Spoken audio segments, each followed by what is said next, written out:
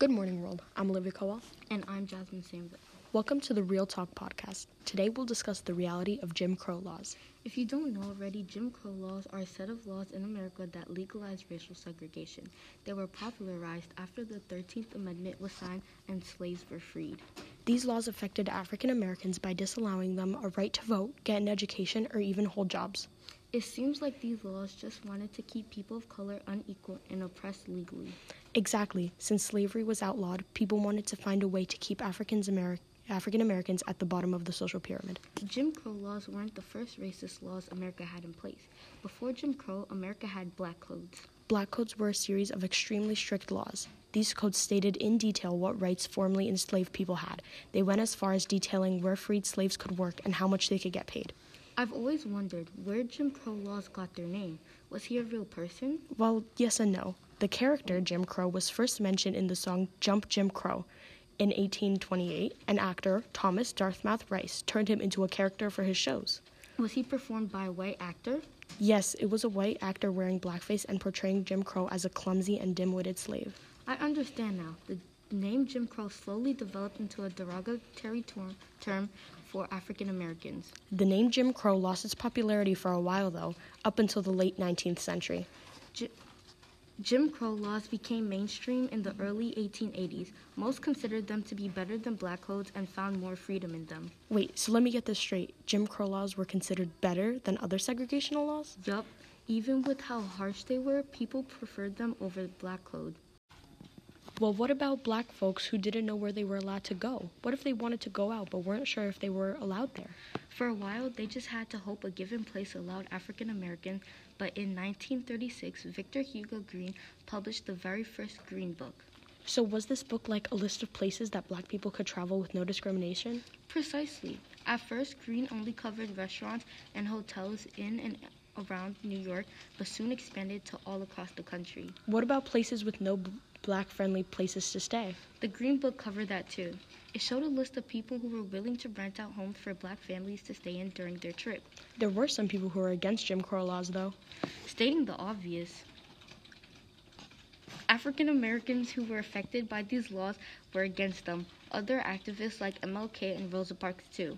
But even in the 1800s, there were groups of white and black activists for equality and against any type of segregational laws. Yes, they were against it. Nobody wanted to be treated differently. Wow, I never realized what an impact Jim Crow laws really had. It's great people helped others and made guides like these to keep African Americans safe. Would you be surprised if I told you these laws still affect people to this day? We'll get into that right after this quick ad. To support black creators every day. You can start with Givian. Can't say I love you no more. SZA.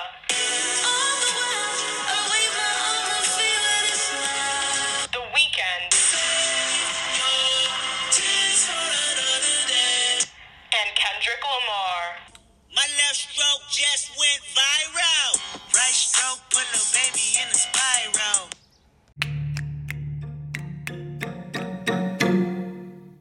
Man, I love those songs. They're all on my Jamming Out playlist. Yeah. Welcome back. I hope you enjoyed those black creators. I know Jasmine did. We are now going to get into how Jim Crow laws affected us in today's day and age. I would like to say that I think Jim Crow laws really go hand in hand with systemic racism. I agree, because what people fail to realize is how many systems are in place to maintain racial inequality, not even just for black people, but all people of color. Yes, Jim Crow laws could still be seen as active in the oppression of black people today, just it's more subtle than before.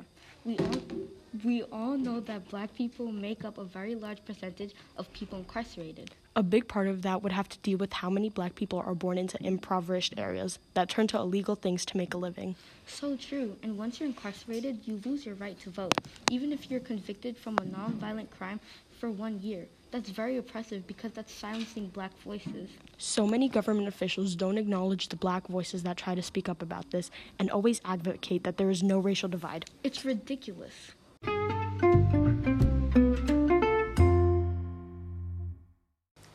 Segregation is obviously outlawed, but since systematic racism is heavily influenced by Jim Crow laws, there is still an issue, especially in America, regarding racism.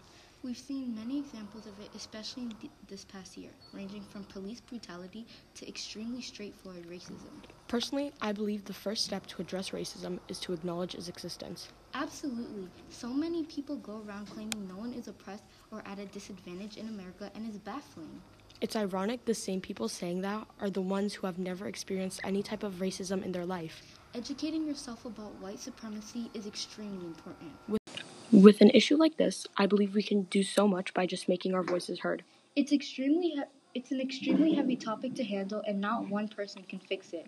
Jim Crow laws were made so long ago and are so deeply rooted in our history that they still impact people to present day. Black people are constantly being underestimated, and this is why it's so important to remember what Black History Month is all about. Celebrating Black excellence. Looks like we're running short on time here, Jasmine. Time flies when you're educating people on such important topics.